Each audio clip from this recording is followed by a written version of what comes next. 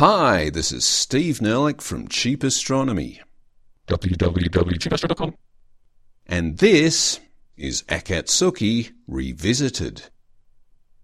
Faithful Cheap Astronomy listeners may recall that back in May 2010, we covered how JAXA, the Japanese Space Agency, launched multiple spacecraft aboard a single H-2A rocket, which was all very efficient and impressively inexpensive.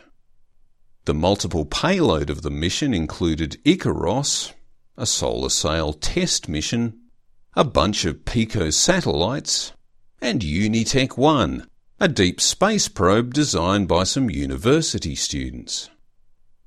But of course all these side missions were just accompaniments to the primary payload, Akatsuki, the Venus Climate Orbiter. As it turned out, all the accompanying missions worked out just fine. But as Akatsuki approached Venus in December 2010, the orbital insertion maneuver, requiring a 12-minute engine burn, failed because the orbital maneuver engine failed after just a 3-minute burn. A fact that did not become clear until the spacecraft reappeared from behind Venus. With not just an engine failure, but critical time loss that might have otherwise allowed for a last-minute contingency maneuver, JAXA had little choice but to watch the half-ton spacecraft slip past Venus into the lonely void beyond. But of course, this is JAXA we're talking about. The people who worked out a bunch of extraordinary workarounds to get the Hayabusa space probe to asteroid Itokawa in 2005, and also to get it and its sample return canister back home again. See Cheap Astronomy episode 75. So, as Akatsuki slipped past Venus in 2010, fresh plans were already being laid down. The thing with interplanetary missions is that you are working in a very dynamic environment. Earth is orbiting the Sun at 30 kilometers a second. So when you launch from Earth, you immediately find yourself orbiting the Sun at 30 kilometers a second without having to expend a lot of energy. And if you turn towards Venus's orbit, you will naturally accelerate as you slip down the Sun's gravity well, meaning you can start approaching Venus's orbital velocity of 35 kilometers a second without expending a lot of energy. And if you miss your Venus orbital insertion maneuver, well, you are still travelling at 35 kilometers a second around the Sun and in a vacuum. So the clever people at JAXA realised they could get Akatsuki back for a second attempt at Venus just 5 years later by going the long way round. That is, allowing the spacecraft to just coast right around the Sun. Of course, one immediate problem with that plan was that Akatsuki had been designed for a maximum 4-year mission. Sure, it had an unlimited energy supply by virtue of its solar panels, but its batteries were only rated for 4 years of life. But no huge problem there. They could just put Akatsuki into a hibernation state while it coasted around the Sun. The huge problem to deal with was its orbital maneuver engine, the OME, which was clearly not working. And that problem needed to be dealt with long before its return to Venus. It would have been absurdly fortunate had the spacecraft slipped beyond Venus's orbit on exactly the right trajectory that would have brought it back on exactly the right trajectory for a second attempt. So, during 2011, Akatsuki needed to make a number of engine burns to reshape its solar orbit to put it back on the right path to Venus. In September 2011, the OME, the rocket engine that had failed before, was fired up. Just a couple of trial burns returned telemetry that indicated there was something fundamentally wrong with the engine, which was only delivering 10% of its expected thrust.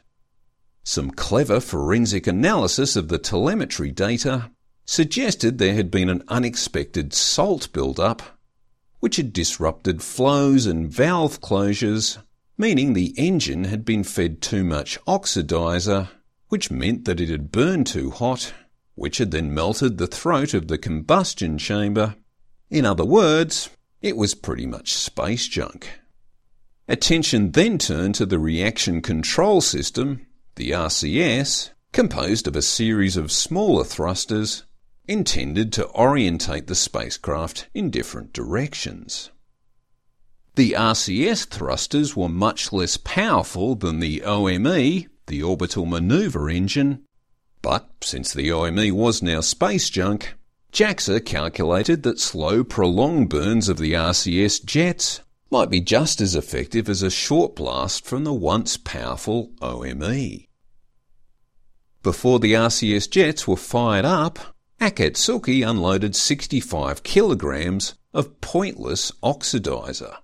Oxidizer that was meant to feed the OME, but had since become useless mass, since the OME was now also useless mass.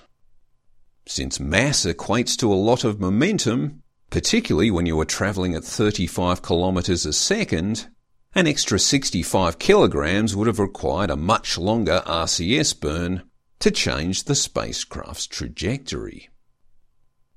Anyway, after ejecting the oxidizer in a direction that helped start Akatsuki's course change, a few burns of the RCS in November 2011 did effectively reshape Akatsuki's orbit to put it on a proper return trajectory. Then Akatsuki went into hibernation. Fast asleep, it passed its halfway point on the 3rd of October 2013, halfway on its long and slow second approach to Venus. Not much else happened until the spacecraft was woken in 2015 to perform 4 new correction burns, the first on the 17th of July and the fourth on the 11th of September, to put it in line for its second attempt at an orbital insertion manoeuvre, planned for the 7th of December 2015. The reason why this took 5 years is all about orbital mechanics.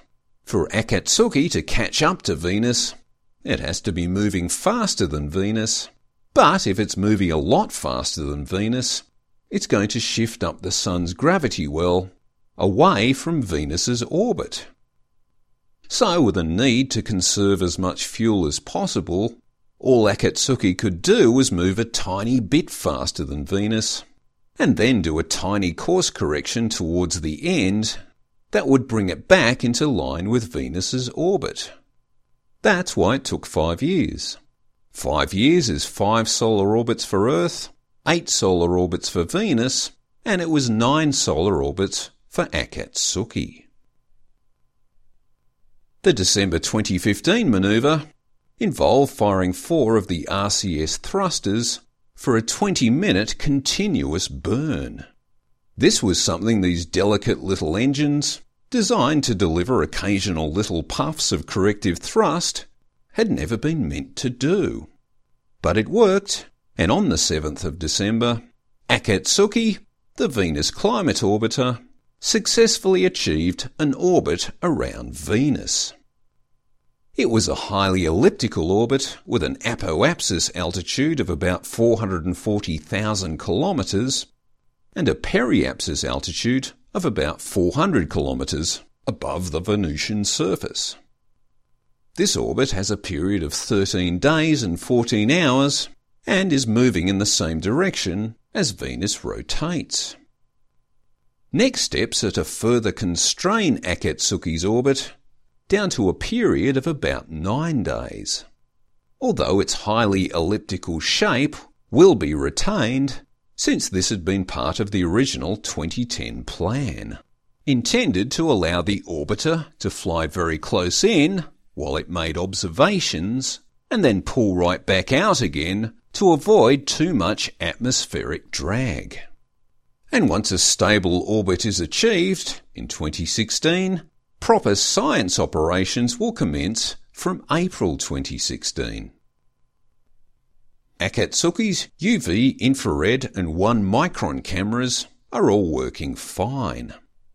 The 1 micron camera is still an infrared camera, but its shorter wavelength focus is intended to capture more energetic heat sources that are closer to the ground, offering the best chance to capture data about any surface volcanism and any spectroscopic data about what the surface is made of.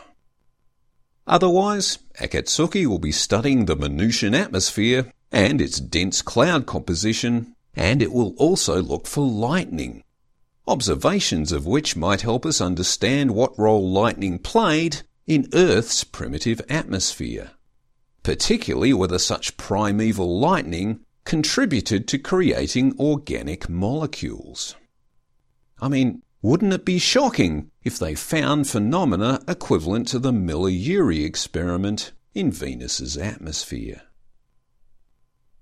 Thanks for listening. This is Steve Nerlich from Cheap Astronomy, www.cheapastro.com.